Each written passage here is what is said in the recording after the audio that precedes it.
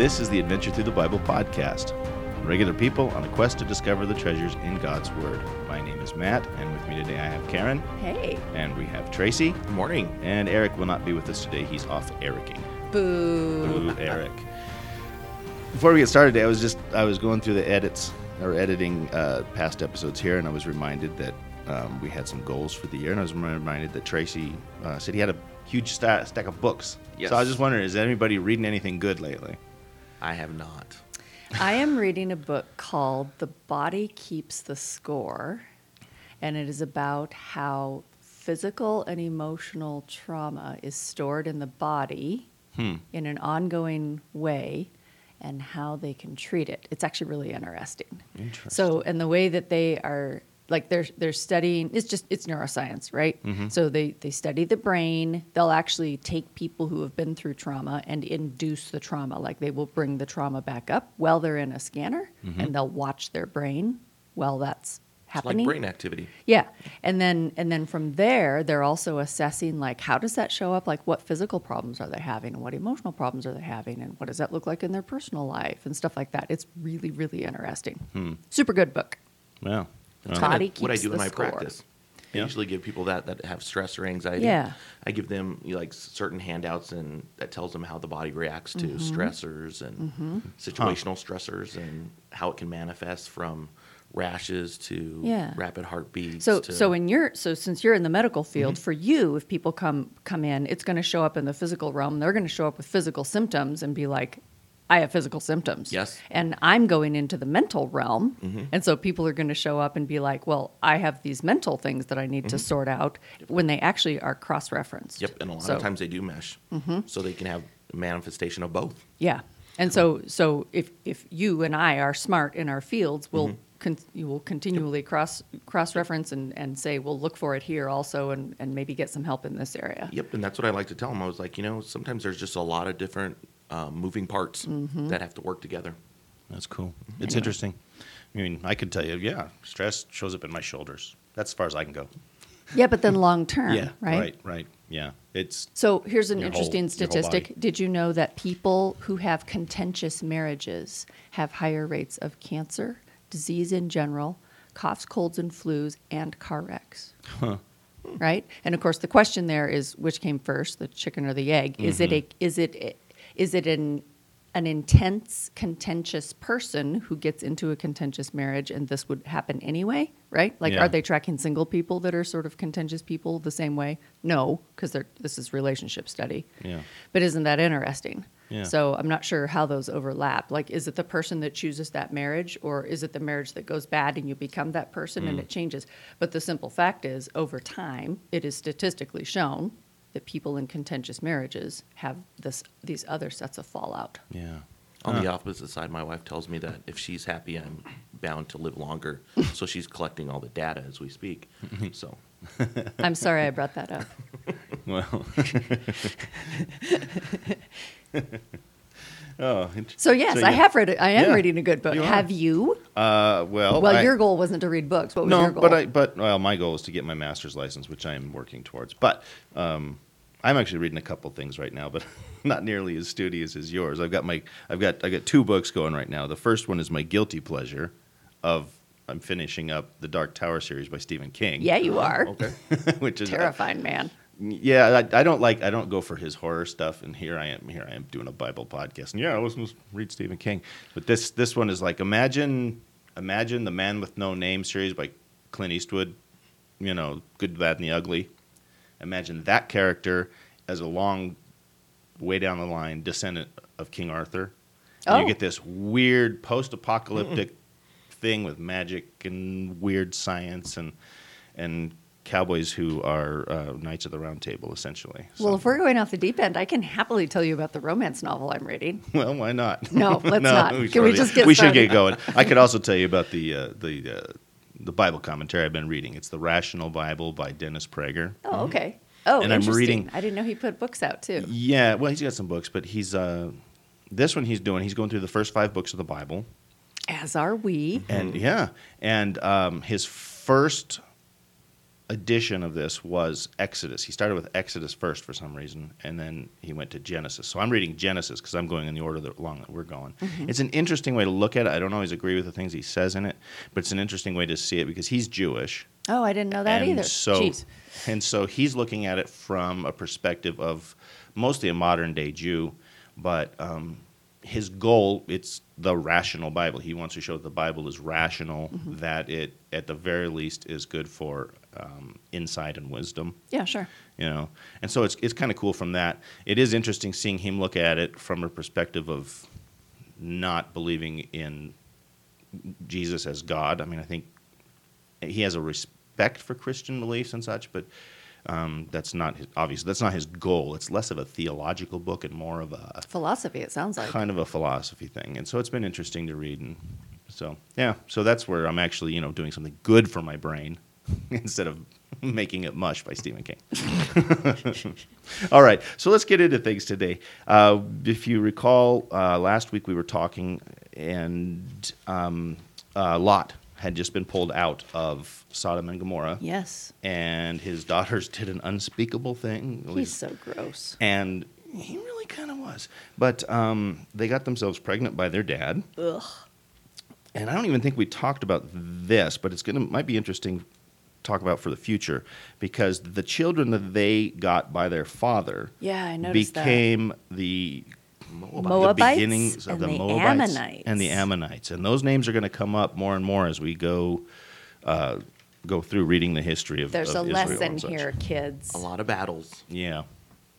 So with that, now we start into Genesis chapter 20, and we have Abraham acting poorly again. And by the way, I have a Bible with a timeline in it that has chapter 20 as starting in about 1898 BC. Okay. So it starts right off, and Abraham starts lying about his relationship with Sarah again. Well, I mean, he's kind of lying. He kind of lying. just married his sister, so Yeah. we're back to being gross. Well, half sister. I don't know. What a different society. It's interesting because later on, God actually says, "Don't do that." Yeah. But he didn't at this point. But I think if we go back and we look at probably 2 or 3 episodes back, that we were talking about this before when we went to Egypt.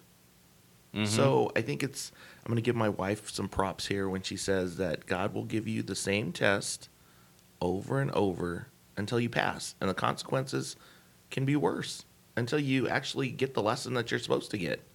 And if you look at it, he basically said the same thing to Pharaoh. Yeah. Yes. My sister. And I thought you were going to kill me, so that's why I said it. Yeah. Back in Genesis 12 is when they Mm-hmm. were in Egypt. Right. I was just looking last night trying to remember, do we know how old Sarah was at this point? Because we know here Abraham is about 99 years old. Well, she was 10 years younger than him. Okay, I couldn't find that. Where was that? Do we remember? No, it doesn't. It was earlier. We Okay. talked about how he was 75 and Yeah. somewhere it mentioned that she was 10 years younger, so then she was the hot 65-year-old Yeah. that had Right. to lie in order to save her poor husband's life in Egypt. Yeah, I remember us talking about it. I couldn't find it, and I was trying to confirm it for myself. Anyway, so here we have Abraham, who's darn near 100 years old, which puts her at 90. Yes. And she's still so smoking hot that these kings want her in their harem. He didn't say harem here, but to Want to make her a wife. Yeah. I want to know what lotion she used because I feel like I already need it. It was something all natural. Oh, Definitely. like exfoliating and something with goat's milk. Very little processing goes there, no chemicals. But this puts Abimelech in danger, and he doesn't even know it. Doesn't even know, He poor doesn't- guy. It says, God came to Abimelech in a dream by night and said to him, "Indeed, you are a dead man." Whoops, I went two pages. "You are a dead man because of the woman whom you have taken, for she is a man's wife." And Abimelech's like, whoa, whoa, whoa, whoa, whoa. Will you destroy I an didn't know innocent anything about that. nation?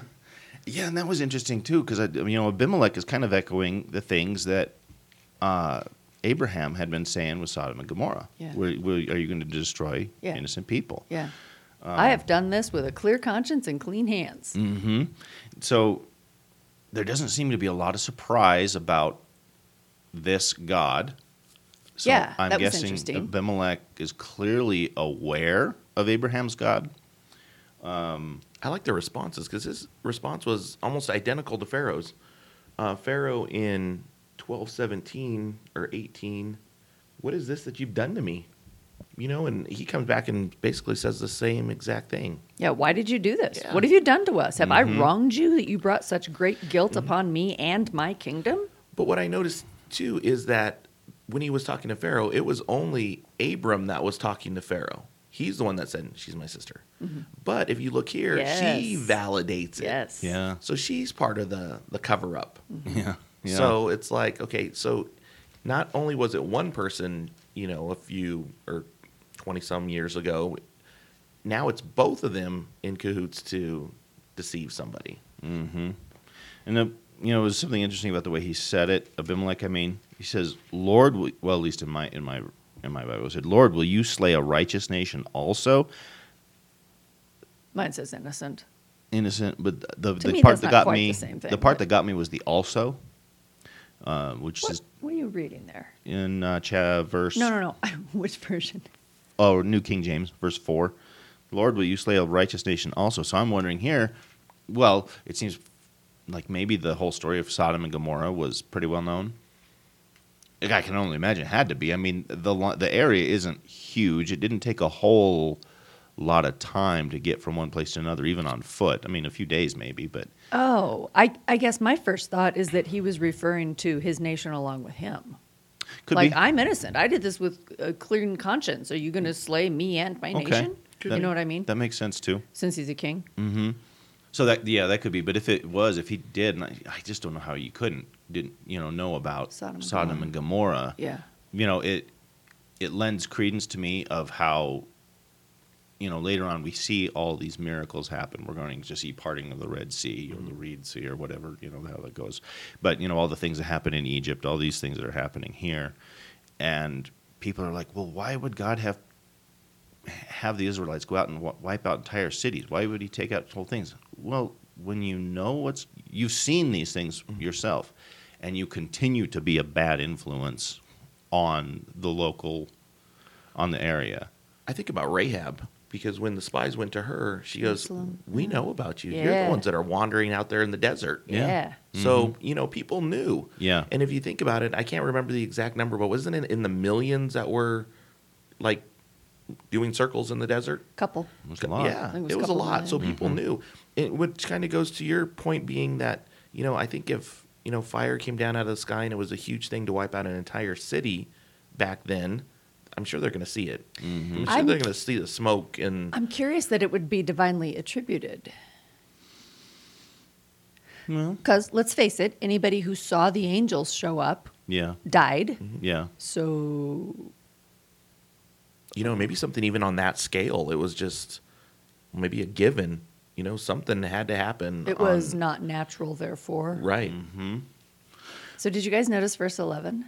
Oh, let's see. So when Abimelech says to Abraham, "What is he says, you have done things to me that should never have been done. What was your reason for doing this?" Yeah. And Abraham, Abraham. "There is surely no fear of God in this place, and they will kill me because of my wife." So is that, what is that? Is that like the modern day equivalent of if they don't go to church, they're a bad person, or if they don't go to my church and they don't believe like me, There's no surely, rules here. Surely God is not speaking to them, or they have no respect for what I would think. You know what I mean? Maybe he knew something about the society that we're not getting here. You probably know something about That's the areas a around when giant you're living. assumption. But what a thing to say right to the face of the king. Yeah, you guys are awful, and I thought you were going to kill me. There are huge assumptions here, and in the meantime, God's talking to Abimelech in a dream, and Abimelech's like, "Oh, hey, God, yeah, no, I didn't know." I wonder if that's a cultural difference too, because Abraham was a nomad. Maybe he didn't have a lot of interaction with, kings and, cities and a lot of people that weren't like his family or had some kind of close connection to him. Yeah. I admire him for just speaking his mind. To me, that has a little more cojones behind it than she's my sister. Yeah. Yeah. Like, well, I thought of you as a heathen who would probably kill me. So I just lied and stuff. Mm-hmm. Yeah. But so, once again, he pops out this half-truth, and it's a big lesson. A half-truth is a whole lie, But it was so convenient. Convenient. And it seemed like such a good idea. Yeah. Yeah. We can get all weirded out over this being his half-sister. I mean, Yes. it's a Yes, we can. it's a cultural thing. I don't know. I don't know how. Yeah, But like I said, later on, God's like, nope, don't do that. But yet he created the entire Israelite nation off of these two. So that's interesting. But So I don't know. what is okay? So with this way that Abimelech makes it right, he gives sheep, cattle, and slaves to Abraham, Mm-hmm. and 1,000 shekels of silver. Is this like a bride price? Like, what is this? He addresses her directly and says, "I'm giving your brother 1,000 shekels of silver. This is to cover the offense against you before all who are with you. What? You are completely vindicated." So there's some kind of and I don't know Hammurabi's code or any of that stuff from back in the day, Yeah. but I know that there were financial penalties that you had to pay for certain types of wrong. And I Yeah. guess I'm curious if this was like some kind of an equivalent to that. Something like but that. isn't that reversed? Shouldn't it really be Abraham that said, I From- lied, maybe I should be paying you? From my point of view, yes, because I mean, like for example, this whole thing is backwards from my point of view because where Abimelech says, "Please cut this out later." Oh, no, it's staying in. Karen being awkward. And Karen being awkward, she's searching the Bible for that one thing, and her eyes are going bad, so it's even harder to find. Where he says he has a guilty conscience. It's like, but how would he have how would he have guilt? How would he have a guilty conscience when he didn't even know? I don't get it. I don't know. That's so backwards from. It's a different way of looking at morality, I guess. I mean, once he knew, then he felt bad. Sure. So I don't know. But Pharaoh did the same thing. Yeah. He gave Abram a whole bunch of stuff after when he had gave back. To make right Sarai. Yeah. Abram's mistake. So How nice of him. in my notes I wrote down Abram profits from his lie, and then I put a question mark. Right. Exactly. Yeah. Because he kind of comes He out did. ahead. He comes out ahead from this thing. And I kind of got the impression that a lot of his wealth, maybe not a lot, but a pretty good portion of his wealth anyway, came from Pharaoh when this whole thing happened there, and Pharaoh gave him, I don't remember how many sheep and goats and stuff. I mean, but it says I wonder if in it was pla- just a payoff. So, you know what? I'm going to give you all this stuff so you can hurry up and leave Yeah. at this point. Because if you look, there were some things that happened to Abimelech's wives in his. Yeah. That made me His wonder how long harem he probably had isn't the right Sarah. word. Yeah. Like, how long did he have Sarah? Long enough for people to realize they were sterile. Yeah, Abraham prayed to God, and God healed Abimelech, his wife, and his female slaves so they could have children again. For the Lord had kept all the women in Abimelech's household from conceiving because of Abraham's wife Sarah. Like, how long was she there? I mean, it says right out there he hadn't touched her.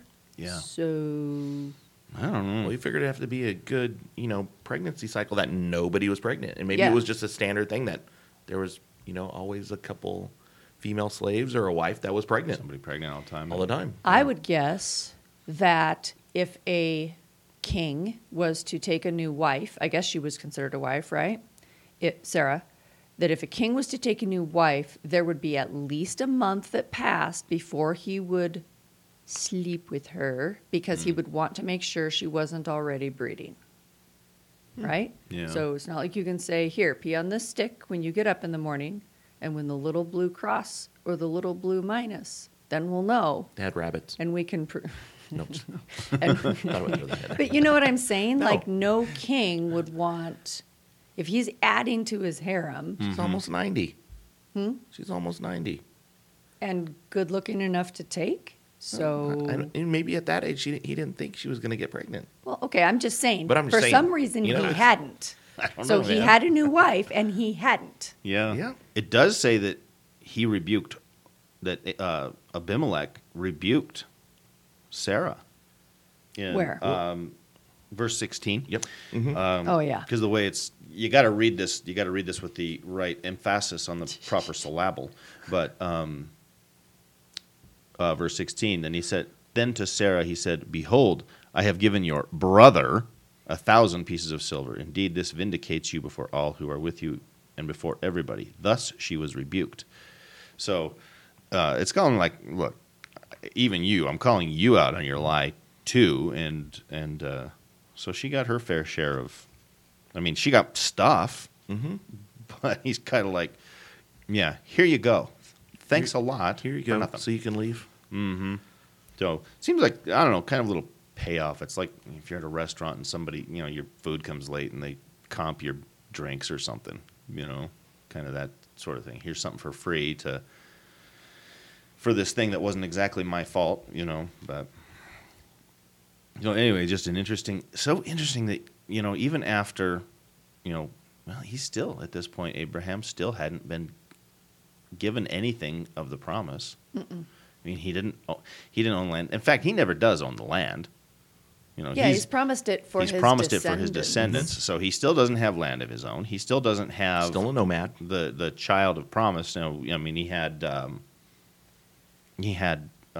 Hagar's and Ishmael. That's the one. But God's like, nope, that's not the one.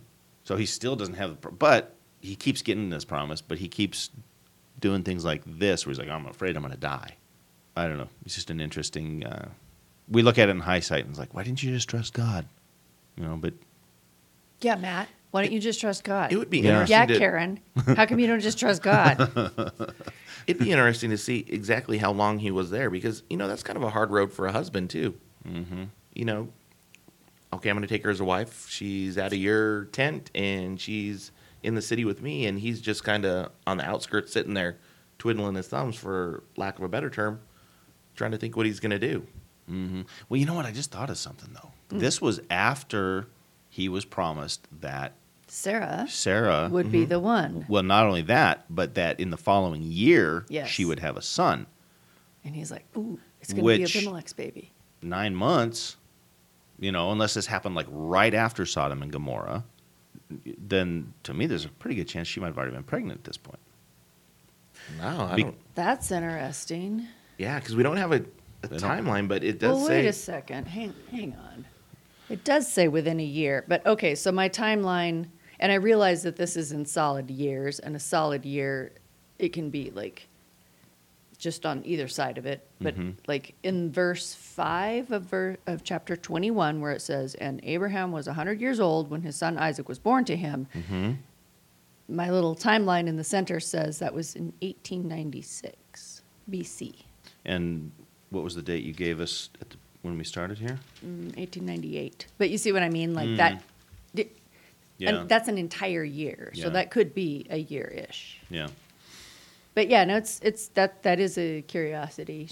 I don't know. But yeah, 21, it jumps right in there, and she's conceived, and she's gonna have a baby. I don't know if that was a reunion or Yeah. what. I'm glad you're home. Glad you're back in my tent. I don't know, but yeah. So anyway, I don't know. That just throws a little wrench in there because, we're talking about whether Abimelech would have taken her for breeding stock or not, as far as maybe why he hadn't. and maybe why he hadn't, or So yeah. if she was so old, okay, so at the prelude to Sodom and Gomorrah, where God shows up and talks and says, within the next year, by this time next year, you will have a son. And she hears and laughs. She already thinks, like she might have been good looking, but she already thinks that she was past the years of breeding.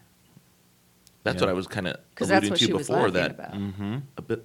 Abimelech would have known that too, because I just think it's it wasn't the norm. She was already pretty old. Clearly, they age differently, though, because if she's still good looking enough for the king in the new country to take, ooh, look at her, and I want her for a wife, and come on, and then You're how old? right, exactly, Yeah. and so Yeah. so apparently that, like, nowadays you can kind of look at the average woman and go, yeah, she's right around menopause. Maybe age didn't show. I mean, they were still living quite a bit longer, but Well, yeah, because Abraham lived to be 175. Yeah, And so, I mean, they always talk about him being an old man at 100 years old. Yeah. I'm I like, know. That seems like maybe 40, 50.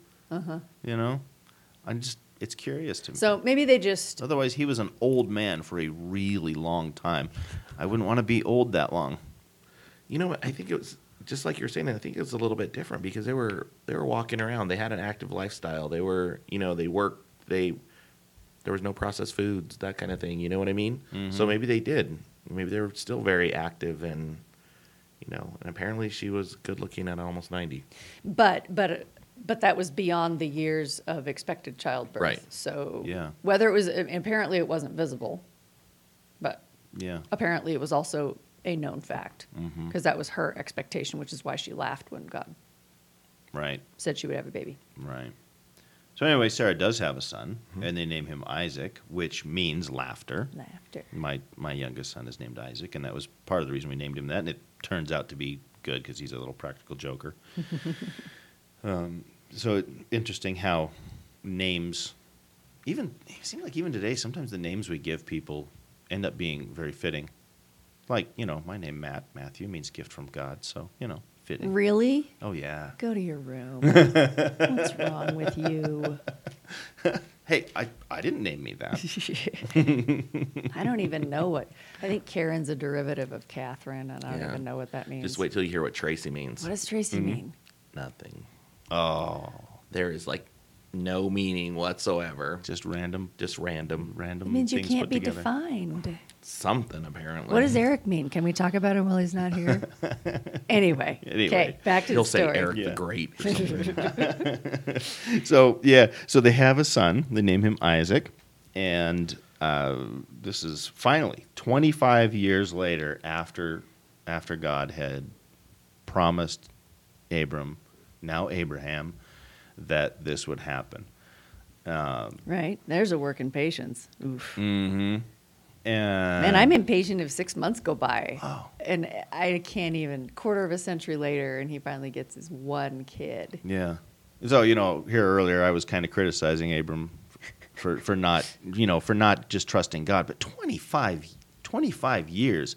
I mean, that's if we're lucky, that's a good quarter of our life. Yeah. For him, okay, let's call it an eighth, but Ish, yeah. but still that's a pretty long time to be holding out for a promise and expecting it that it's going to happen, and it doesn't, and it doesn't, and it doesn't. So when it finally does, it's quite the deal. It makes me wonder, why did God tell him so early that he was going to do that? I mean, 25 years, and he's been wandering around there in Canaan. He left his family. He's been wandering around Canaan for 25 years now. I think time is Why? irrelevant. I think for God, yeah. I Time think is so. irrelevant. Yeah, Because but you he look knows at it's not for us. look at King David. He got anointed, and it wasn't the next day he was king. Right. He had to wander. He had Yeah. to run away from Saul. I think it was 13 years. How long did Moses spend herding sheep before he Yeah. was ready to herd people? Maybe it's just enough Preparation time time. to get the tools in your toolbox that you're going to need. Yeah, because he started accumulating as well. Started accumulating people. He started becoming a presence in the area. So I guess he needed the time to do it. Not that And- it was ever his, but yeah. Yeah, but he And was. I also think it's interesting that God took him out of his home country to do this. Like, he didn't take him out of his home country to Canaan, and then Canaan was Abraham's. Right. Like, he took him out of his home country. He went to Canaan. He lived in tents his whole life. Then his descendants went back to Egypt as prisoners for a few centuries, and then they came back to Canaan and finally had Canaan. Yeah. I wonder if it's that stranger in a strange land where, if you're outside of your comfort zone, then you tend to gravitate and lean more on God. Yeah. Because you don't have that support system and Yeah. other things to rely on. It's just you and God. Yeah. I suppose so. I don't know. God's timing. And So then poor Hagar here. yeah. So this Hagar. is 4 years later. So Isaac is 4. And what did we decide a couple of weeks ago? What is he? Ishmael's 14 at this point. Yeah. Well, I thought Ishmael was 13 when the baby was born. Let me see. Where Thought did we looked that. where did I I thought come we- up? I have verse 17 and 19 written down, and I have somewhere that he figured out that he was 14. It might have just been based on how old Abraham was when Ishmael yeah. was born. Yeah. So I came up with 14, somewhere in there. No, 13, I meant 14. when Isaac was born. Mm-hmm. Yeah, and I was talking about when they were sent away. So yeah. Oh, well, yeah, they were sent away right after Isaac was born. Okay. So, anyway, he's in that age range, 13, 14. So, long enough to have established himself in the family, I guess, and oh gosh, Sarah's just really awful to Hagar, man. It was her idea. I don't like it that she's so terrible. I don't like the way Abimelech got treated. I don't like the way Hagar got treated. Like by my standards today, with my modern thinking over here in a Western nation, like this is awful. Yeah. So, yeah. Another example of just because it's in the Bible doesn't mean it's good. There's nowhere that God said, yeah, treat your servants. In fact, later he talks very specifically about treating servants better. Get rid of that slave woman with her son, for that woman's son will never share in the inheritance with my son. Yeah. It's harsh. Yeah. And you think, she's saying basically cast her out to what? Right. Yeah. She's a slave. And what does she get when she with a leaves? child in the middle of nowhere. That's almost like a death sentence. Just get rid of her. Yeah. Teenage boy, no less. It's not like you could give her, belongings and cattle and everything else, especially in that time, being a woman, being a slave, that she's, I'll she'd mail get you a little child bit, support. It'll help. she'll go a little bit down the road and probably be, robbed or pillaged or something like that. So it's really just, Cold. she wanted to get rid of her Yeah. And in the worst kind of way. it's interesting the way God says, do not let it be displeasing in your sight because of the lad or because of your bondwoman. Yeah, at least Abraham was upset. So I've got New International Version here. It says, the matter distressed Abraham greatly because it concerned his son. Yeah. And God said to him, do not be distressed about the boy and your slave woman. Listen to whatever Sarah tells you, because it is through Isaac that your offspring will be reckoned. Yeah. So, you got to think of this. Ishmael was the firstborn. He should have been the heir to everything by their customs. He should have been, we read later about blessings and whatnot and who's supposed to get what. I think we might be talking about that some next week when we get into Jacob and Esau. Yeah. But now he gets nothing. They get some water and bread, and here you go, off into the desert. Horrible. But it's because Isaac is the one who was promised, and everything that's promised is going to be, or the covenant, the promise is through Isaac. So this whole thing about, like, they wander and they run out of food and they run out of water, and she goes a bow shot away, which of course is a logical measurement. Yeah. And she starts crying and she says, I can't watch my boy die. And then there's this kind of interesting thing. God hears her again, same as he did last time. She was out when Sarah had mistreated her and she ran away. And it says in verse 19, it says, then God opened her eyes and she saw a well of water. Yeah. How had she not seen it before? Right? Okay. So had God closed her eyes so that he could provide?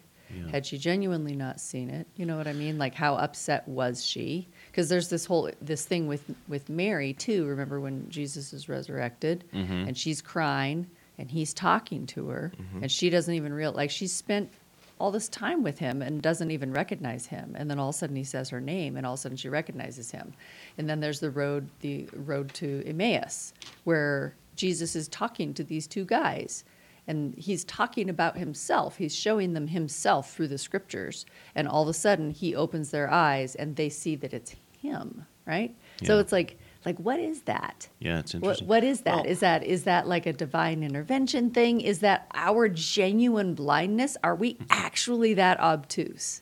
And if so, how can I quit? Well, I'll ask Tracy about this, because sometimes we have man sight, where you'll look in the fridge for something. I'm familiar with it. And you're like, I don't see it.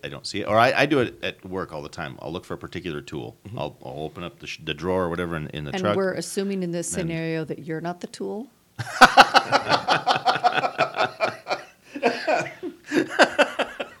Well, I probably am. Okay, sorry. But, I'll be somebody's looking. speaking some truth here. I don't know what's going on. But you're looking for something specific, and you don't see it, and you look, and you look, and you look, and you don't see it, and then you go ask somebody else, have you seen the thing? It's right here. And they're like, it's right here, and you just go, what? I was just staring right I there. was just staring right, and you don't see it. So I can somehow like that. But I I think don't know. too that you start just looking so far off in the future, and I think if Yeah. it was just the Get impending paralyzed, doom, yeah. that you just lose all focus. Because too, I often wonder too, when you said a bow shot, well, that's not very far. She could probably still see, the camp back I there. mean, by my shoulders, no, but and maybe she had by bread some- and water, and the water was already gone. It was like, Well, she goes a bow shot away from her son. well, okay, so Yeah. she could have been farther off then. Yeah. So But- here's an interesting story from Alaska. Okay, Mm-hmm. so a friend of mine bought a chunk of land, and she was cutting down the trees on the land, skinning them, letting them season, and then building a house. So she had a chainsaw. Mm-hmm. Well, it was coming up on fall, and she hadn't got as much work done as she wanted to, and she's worried. So she's a school teacher. She's hurrying out there every day after school to try and get some more trees cut down so they can season over the winter, so she can start building in the spring. This is important. It's starting to snow. This is a big deal. She goes out there one day, and her chainsaw won't start. And she is literally doing this by herself. She is a single woman in Alaska doing her thing. And she gets to the point of tears. She cannot get her chainsaw to start. And she is so upset that she's crying. And finally, she just sits down in the snow and she says, "Dear God, would you please start my chainsaw?" And if this was in the Bible, there would be a text that said, "And God opened her eyes." But what actually happened was he said very clearly in her ear, "Have you checked the on-off switch?" No. Yeah. The answer to that question was no. And it turned out it started just fine when she checked the on-off switch. But you see what I'm getting Yeah, at? yep, Like, yep. what is it? What do they call that? I can't see the forest for the trees. So this whole and God opened her eyes, and there was a well of water. Yeah. Yeah. Ta-da! Yep.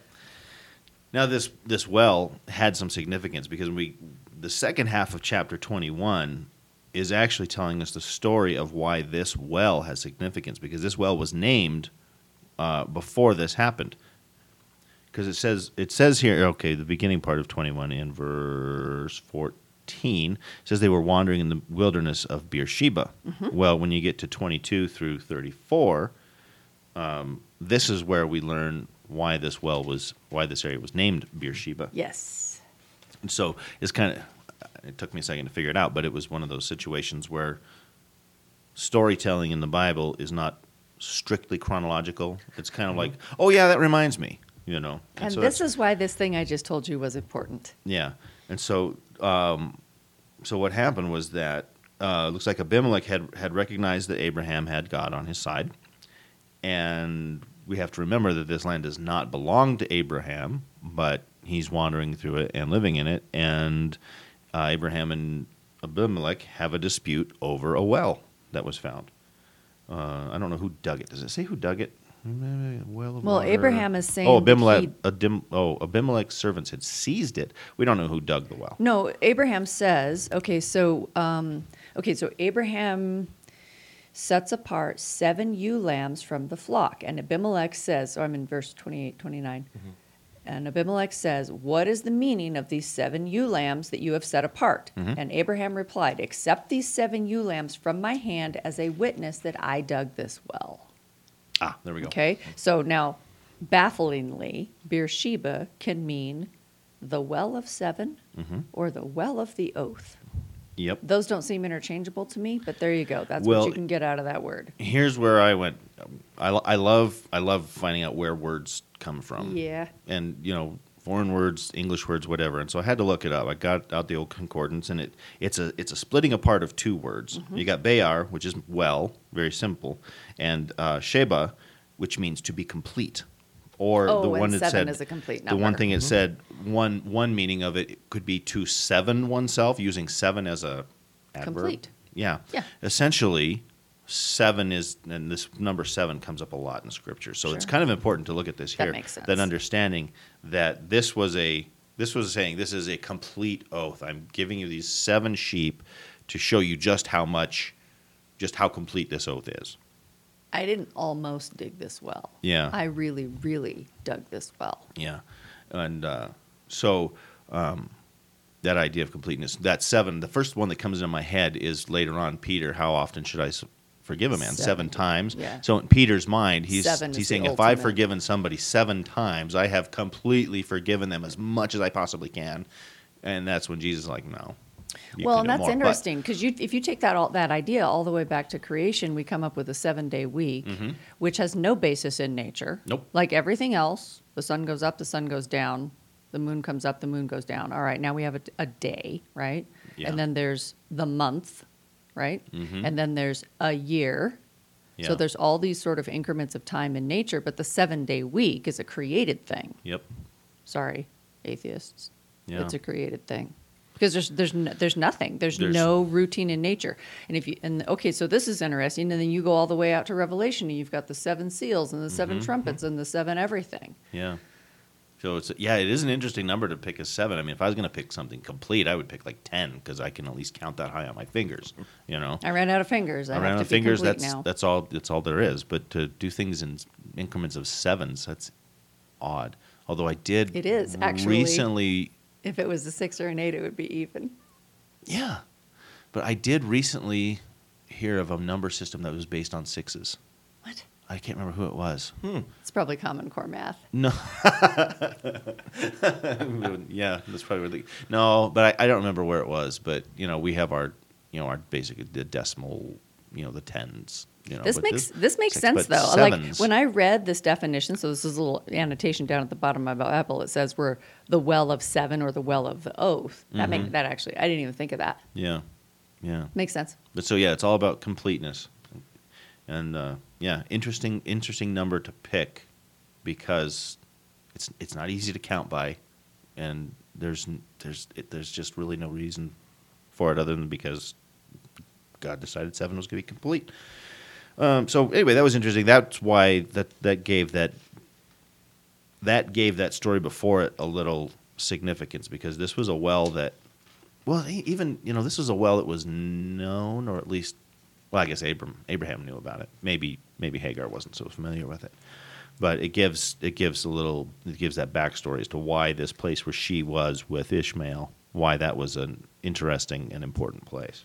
So that's the last we hear of Hagar and Ishmael, other than knowing now that Ishmael is the beginning of the Arab nation, A great nation. a great nation. And I don't think we know specifically, but At this point, we don't know specifically Yeah. from the Bible. We just know from history. so I don't know how much past this is, but chapter 2 starts with 22? It's 22. Yeah, that's what I meant.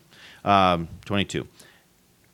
Abraham gets a huge test laid out in front of him to sacrifice his son as a burnt offering. It says God tested Abraham, and this is one of those odd phrases in the Bible where it's like, if God is God, why would God need to know if Abraham could or would do something?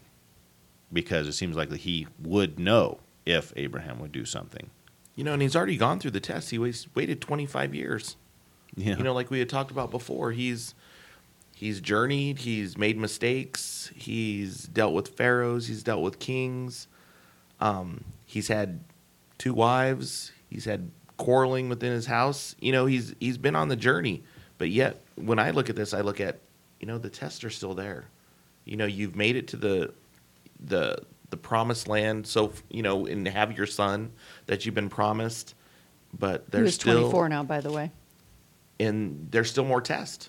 It's not over. It's God. So now that you have this son and it's everything and more that you've hoped for, now where do I fall in the pecking order? Mm-hmm. So when it says God tested Abraham, I guess my point here is that clearly God knows how Abraham is going to do things, but Abraham maybe doesn't know how Abraham is going to do things, and the people around Abraham may not know how Abraham is going to do things. It's reminding me a lot of Job. Mm-hmm. Yes. Yeah. And I'm curious how much Abraham knew about the sacrificial system / coming Messiah. Mm-hmm. Because if you think of this from the point of view of a father giving up his only begotten son as a sacrifice, there's undoubtable parallels.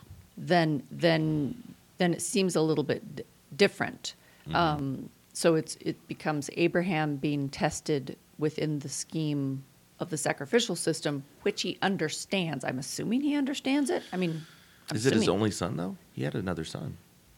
This is his son of promise. Well, Yeah. yeah, And the I can other see where son you're going is- there, but God does say your only son. Yeah. That's the Yeah. words he uses. And he's told him flat out for years now. So my Bible, my little timeline here says that this would have put Isaac at 24, and he's like a strapping young dude, like he's coming into manhood. Well, I guess we're kind of guessing that because of his mother's weird aging, Yeah. but I'm assuming that he's coming into manhood here.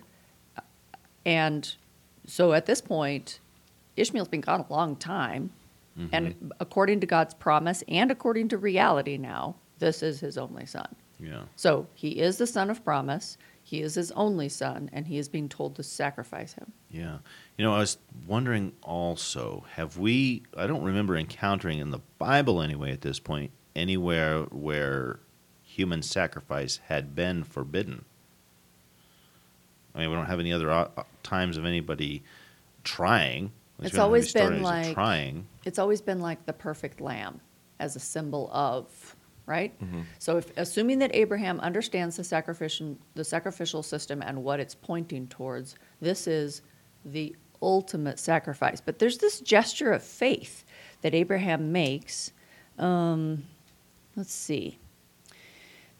God told him, So they set out, and when they came to the place that God had told him about, Abraham looked up and saw the place in the distance and said to his servants, "Stay here with the donkey while the boy and I go over there. We will worship, and then we will come back to you." Mm-hmm. Yeah, I hadn't noticed that, the So- we part there. Yeah. So it doesn't say what he's thinking, but whatever is in his head, he is that sure that it's going to be okay. Yeah. Even though he binds Isaac, so he at 100, and so if he was 100 years old when Isaac was born, so now he's 124, he binds his apparently willing son, and I puts think him that's up key. there. Willing.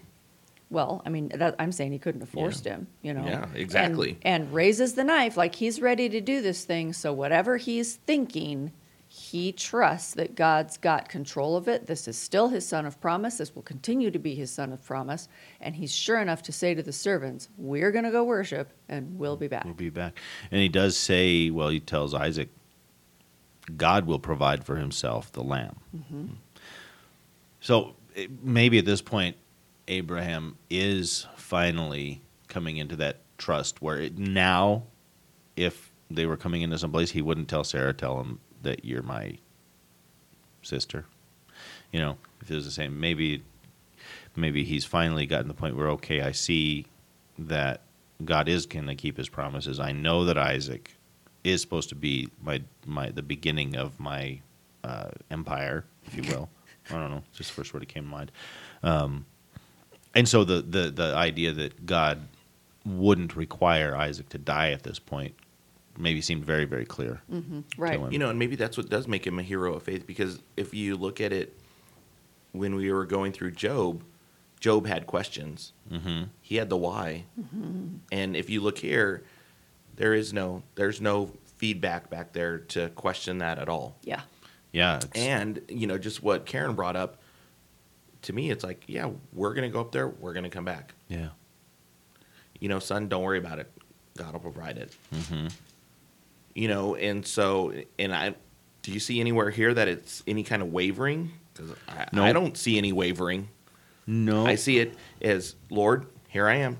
Well- Abraham, yeah, here I am. I don't anticipate that he was This is what you're going to do. pleased, right? Okay, but it's the Bible. We're not told everything. But Right. for example, when Sarah tells him to send Hagar and Ishmael away, it says that he was displeased. upset. Yeah. And here it doesn't say anything like that. Doesn't mean it wasn't happening. Also, maybe not the point of the story. The point of the story is God said leave his hometown. He left his hometown. Mm-hmm. God said kill your only son. He said okay and packed up the stuff he needed Which and are big- started hiking.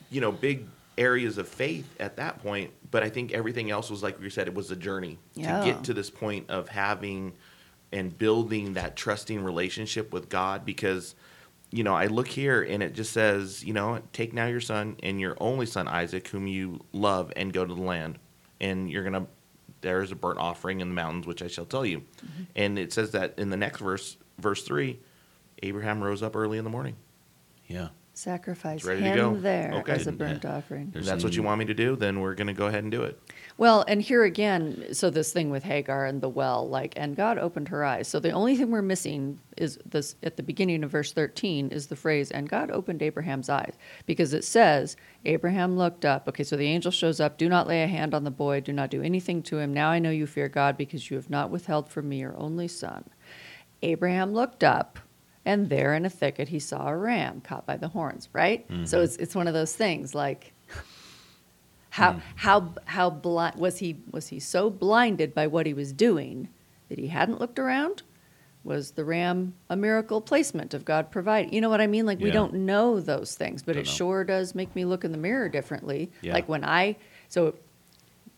I realize it's Bible speak, but at one point in the Bible, God says that he owns the cattle on 1,000 hills. Mm-hmm. Like, he's got solutions we haven't even thought of. Yeah. How blind are we just because, we've got our hands on either side of our face and our head down because we're focused on the problem. Like, are those solutions there? Like, what does God have to do to get us to see that he's providing? Mm-hmm. And God removed the blinders. If there was a book of Karen, like every other text would start with, and God hit Karen on the back of the head and said, look up. There are solutions around you that I have provided, and you're being dumb, Yeah, right? yeah. That's why there's not a book of Karen, is it'd be really repetitive. Yeah. The thing that struck me a lot here was look at how far Abraham had to go before he saw the alternative. I mean, he was right up to the Yeah. point of plunging the yeah. knife. He was lifting the knife to kill his son Yeah. before God finally said, wait, stop. Okay. He basically says, I see that you would do this, but really it's confirmed in your mind how far you will go to follow me. Right. And but look at how far he had to go. He had to go right up to that very end. And think of the times when we are sure God's not going to make us go through something, and it keeps coming, and it keeps coming, and it keeps coming, and The trials we and go the through tribulations, it. yeah. We have to go through it. The test becomes your testimony, and I heard a sermon about this one, and it's been a while ago, and I'm by no means know any kind of animal stuff or a veterinarian or anything like that, but it was saying that if you look at it and they went up into the mountains, so there's possibly like a timber line where nothing's able to grow up there because they brought their own wood. Mm-hmm. So, and they're saying, and I heard this, and I'm not sure that this is 100% true, but they said that rams usually do not go up that high. So the chances of an offering being there were slim to none, that this is all God, but then yet it was put there. So, all these things, it just played totally into, this is God, this is my plan for you, and this is how I'm having it laid out. But these weren't ordinary things. It wasn't something like you would see a ram and offerings, laying around there, running around the altar site and stuff like that. They were up there like in a desolate place with just him, the altar, the wood they had brought.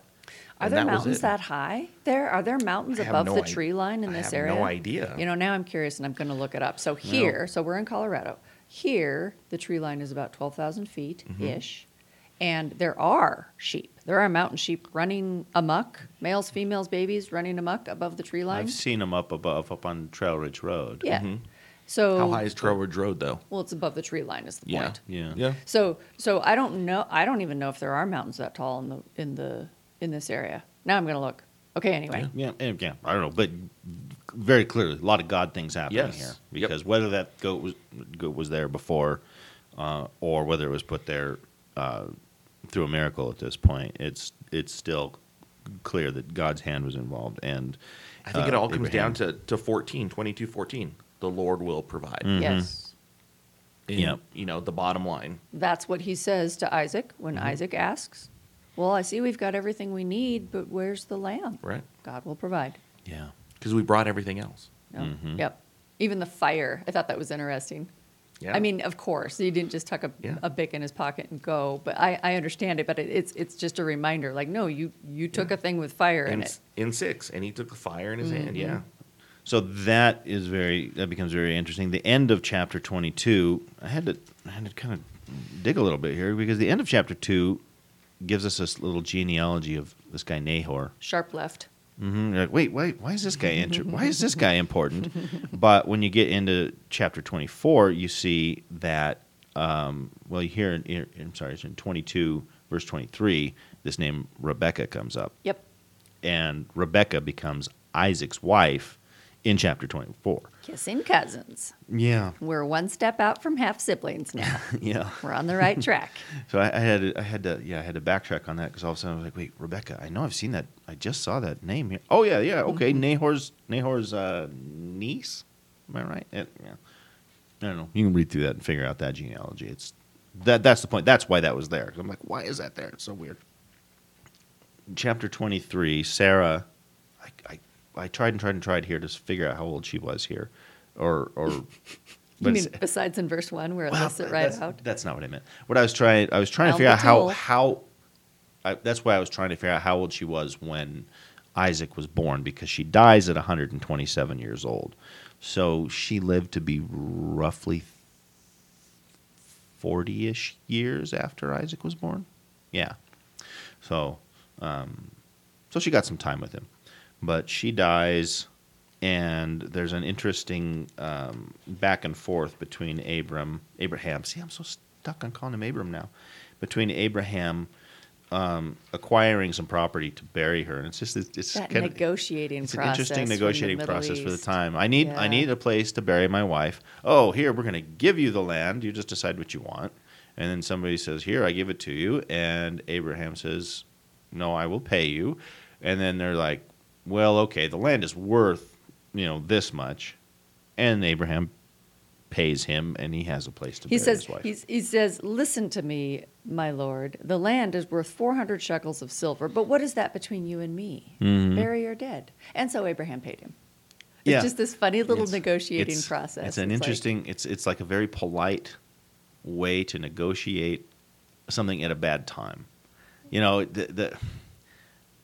Let's not talk money right now. Let's just, you're grieving. Let's just get it done. But we're going to talk money.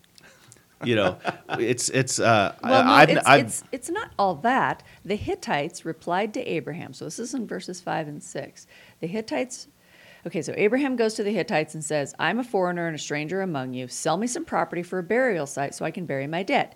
The Hittites replied to Abraham, Sir, listen to us. You are a mighty prince among us. Mm-hmm. Bury your dead in the choicest of our tombs, right? So they have designated tombs, and they're telling him to use one. None of us will refuse you his tomb. Okay, but then there's this field, and in the field is this cave. Yeah. And so I would like to buy this field. Oh, no, take it for free. Yeah. And then the negotiation starts up. I've never had to organize a funeral, but it just how distasteful it's got to be to, if it hadn't already you hope that people have already made some arrangements, but okay, where are we gonna bury Grandpa? What kind of coffin is Grandpa gonna be in? Are we gonna cremate Grandpa? If you had to make all those decisions and you had to go to the mortician and talk all these things. Okay, but what if you're traveling when Grandpa dies? See, that's the problem. Like, he doesn't live here. He doesn't own land. He is a nomad. But that's why I'm saying this is a polite way to go about acquiring this, where they're like, just take it. And if Abraham were to just say, oh, thanks, I will take that for free. Would that have been rude? See, and here again, extraordinarily rude. I don't know this era and this mentality. Maybe it's not even the era. Maybe this style of negotiation is still a thing. Yeah. In this area. See, I think I heard somewhere this was just kind of the way they negotiated things. Yeah. I'm going to show you respect. I'm going to offer you this for free. If you take it for free, you're a jerk. Because they're doing this whole thing in front of witnesses. Yeah. So if Abraham had taken it if it had been offered for free and Abraham took it for free. Yeah. Like, he might have been considered a jerk, but there's plenty of witnesses. It becomes binding. It's still binding. Yeah. So anyway, it was just kind of. So it's a whole chapter of this. It's just kind of an interesting little thing. We're just over an hour. Do we want to go into 24? I don't know. To me, there's some editing that needs to go on with this one. We went on some pretty bad rabbit trails and wandered around in the fields. Because I don't know, because we got a lot to talk about here with. I know. But see, to me, Isaac and Rebecca kind of starts a new story. Like, should we just end it? Yeah, I think we can just wrap it up. Well, we can end it with this: that the mountain is not that tall. It's not 12,000 feet. The whole Judean mountain range only gets to like 3,500. So it can grow trees. Does it grow trees? Did you look at pictures? I looked, and it looks kind of desolate up there. Scrubby. Yes. Well, it's green on the bottom in the valley, and like Beersheba is green. Yeah. But it gets just to like rocky. So it might be capable of it, but it doesn't because there's no water up there. But it did say a thicket. It said the ram was caught in a thicket. Yep. Which to me looks like kind of dry, thorny kind of scrubby stuff. Yes. Okay. That's interesting. But yeah, it doesn't get that high. And is it Mount Moriah? They said is only like 22, 23 feet above sea level. So yeah, that makes sense. So it's high for that area. So their tree line is pretty different than ours. Yeah. I don't think it's a tree line based on oxygen like it is here. I think it's a tree line based on practicalities like foliage, water. growth of foliage. Yeah. Okay, well, I think we are going to end it here this week. We were going to go through 24, and you know what? I'm just going to start saying we're going to try to get through things, but if we don't, we're not going to stress it, because our goal is not to get through the Bible. Our goal here is to discuss and what's here. And hopefully we won't go on any kind of tangents. Oh, tangents are fun. I like we tangents. did today. But so next week we're going to start with chapter 24. And try to do 4 to 28 or 27. Let's see what's going on in 27, 28. My initial notes was all the way through 30, but that's kind of a lot because we're going to talk about. We got Esau's blessing and everything. We're going to talk about bride. We're going to talk about. Yep, that throws us right into the conflict. 27 is a conflict with Jacob and Esau about birthright. If we get through 27, then we would get up to Jacob's dream at Bethel. That wouldn't be bad. Okay, let's do that. So 28? 24 through 27. Okay. Ending it. Yeah. Yep. Okay. So we're going to stop it here for this week. And next week we will try to get through chapter 27. So we'll try to do 24 through 27. In the meantime, if you would like to comment or have questions, you can reach us at attbpodcast@theadventure.org. And you can look for us on Facebook. Just look for Adventure Through the Bible. Hope you continue to read and study, and we will talk to you again next week. Be blessed.